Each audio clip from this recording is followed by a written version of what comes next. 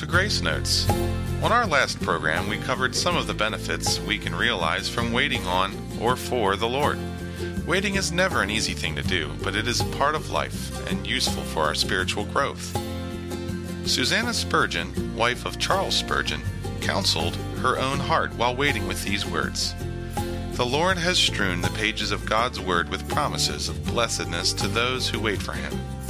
And remember, His slightest word stands fast and secure. It can never fail you.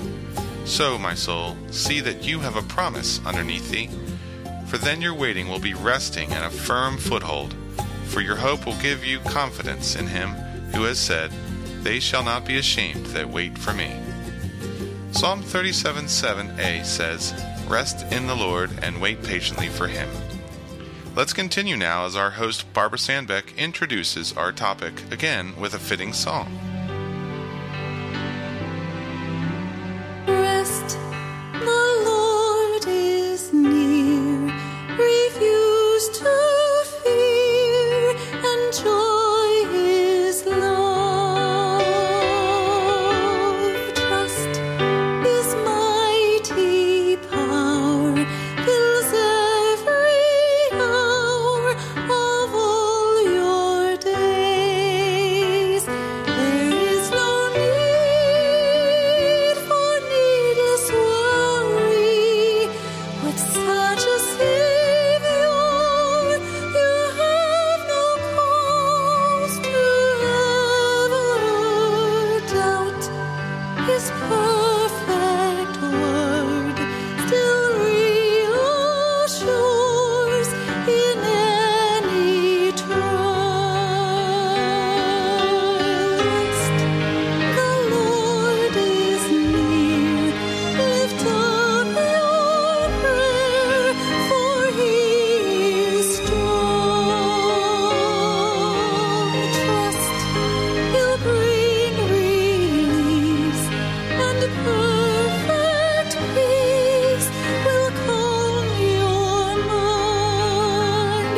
There is no need for needless worry. With such a Savior, you have no cause to ever doubt. His perfect word still reassures in any trial. Call Him if you grow frightened. Call Him with loving care. He'll lift your burden and you rest. The Lord is near. Refuse to fear, and joy is love.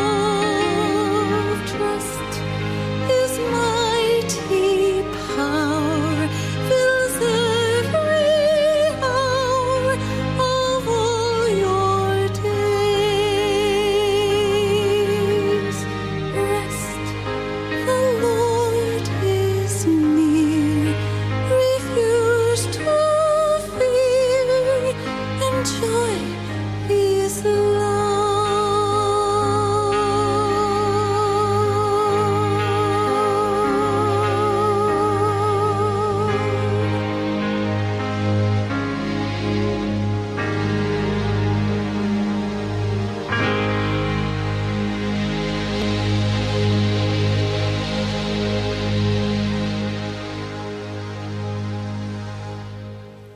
We've covered some benefits of waiting on or for the Lord. Why not take time to do a word study on the word wait? You'll be blessed. Now, on to some drawbacks to not waiting. First, let's take a look at nature, specifically at the butterfly. It starts with a caterpillar that spins itself into a silky cocoon and transforms its body into the butterfly. Here's the story of a man who found a cocoon of a butterfly and brought it home. One day, a small opening appeared in the cocoon. He watched the butterfly as it struggled to force its body through that little hole. It appeared as if it had gotten as far as it could and could go no further. So he took a pair of scissors and snipped off the remaining bit of the cocoon. The butterfly emerged easily, but it had a swollen body and small shriveled wings. He expected the wings to dry out, enlarge, and expand to support the swollen body so the butterfly could fly. But it never happened.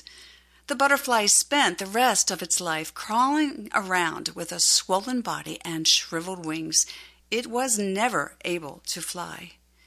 What the man in his kindness and haste didn't understand was that the restricting cocoon and the struggle were required for the butterfly to be able to fly. The butterfly must push its way through the tiny opening to force the fluid from its body and wings.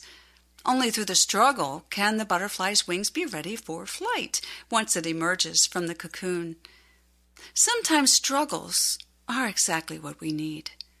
If God allowed us to go through life without any obstacles, it would cripple us. We wouldn't be as strong as what we need to be, and we could never fly.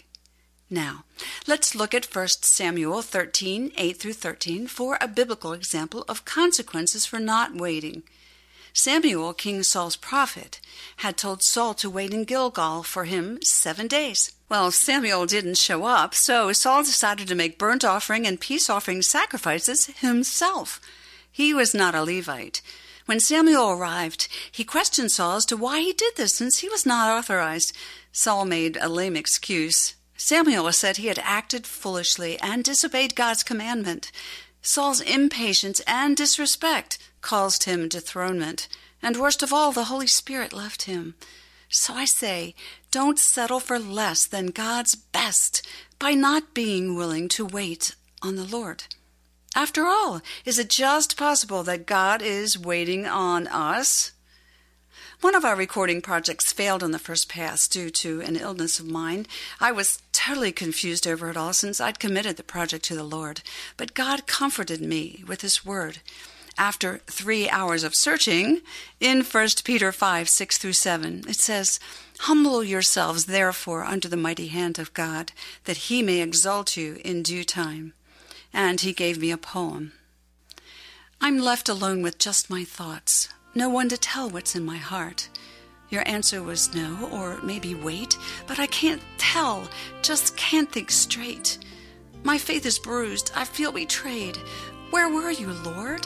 Why didn't you stay? I looked for signs I thought I saw, so I pursued, no doubts at all. The door slammed shut, the time was wrong. How long must I wait, dear Lord, how long? I'm hurt, confused, do you really care? It seems so dark, I can't see you there. I'd go away if I thought I could, but I'd just turn back, I know I would. I really trust you, you are so great. Though these silent times make my heart ache. I'll humble myself under your mighty hand. You'll lift me up and I will stand. In due time you'll move and I will see that you were there all along for me. Oh, God waits for us to get it right. God knew I wasn't fully prepared to sing those songs, so He interrupted my schedule, gave me 4 months to practice, and in that time I found 2 more great songs. Isaiah 30:18 reads, "And therefore will the Lord wait, that He may be gracious unto you, and therefore will He be exalted, that He may have mercy upon you. For the Lord is a God of judgment. Blessed are all that wait for Him." As believers in Jesus, with no unconfessed sin in our life, we can rest assured that God will answer our prayers with either a yes, no, or wait. God's timing is perfect, but it often involves waiting. He is rarely early, but He's never late with the answer, and His solution usually involves more than what we ask for. There is rarely ever a straight line from where we are to where God wants us to be. And there's lots of scenery along the way, maybe some changed hearts, maybe our own. He may not change the situation, but if He can change our attitude toward it, that is a true miracle. Now, some other thoughts concerning waiting. We as believers are all in a wait state. After all, this is not our real home. Don't wait too long to do what God is telling you to do now. Otherwise, you'll miss great opportunities. Enjoy where you are in life and the things He gives. Be thankful. Appreciate the fact that God wants to be involved in your life. Look for Him in the small things, not just for big things. Be willing to change. Trust God and enjoy sweet rest. He has it all figured out. 'Tis so sweet to trust in Jesus,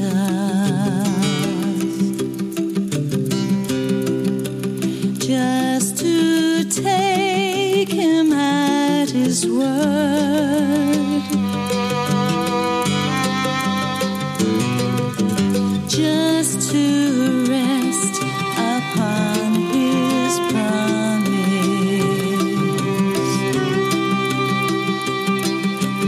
just to know thus saith the Lord.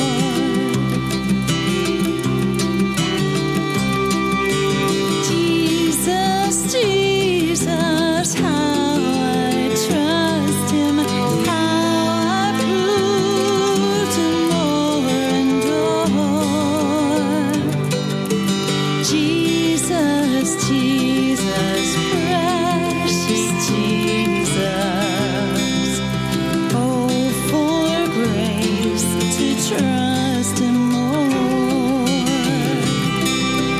Jesus, Jesus, how I trust Him, how I proved Him more and more. Jesus, Jesus, precious Jesus, oh, for grace to trust Him more.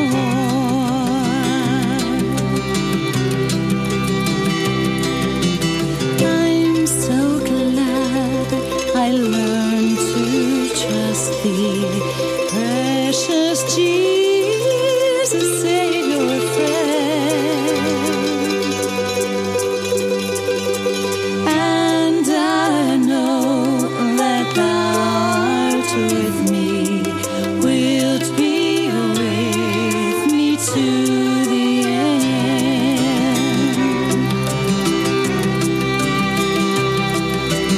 Jesus, Jesus, how I trust Him, how I proved Him more and more. Jesus, Jesus, precious Jesus, oh, for grace to trust Him more. Oh, for grace to trust Him more. Jesus, Jesus,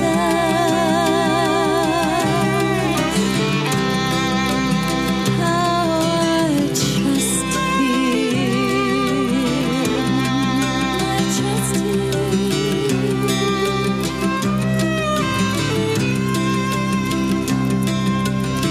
You've been listening to Grace Notes. If you have been blessed by this ministry, your note of encouragement would be greatly appreciated. You can write to us at Sandbeck Ministries, P.O. Box 581, Fallston, Maryland 21047, or email us through our website at www.gracenotesradio.com. Join us on our next program, and until then, let your Grace Notes be a song of praise.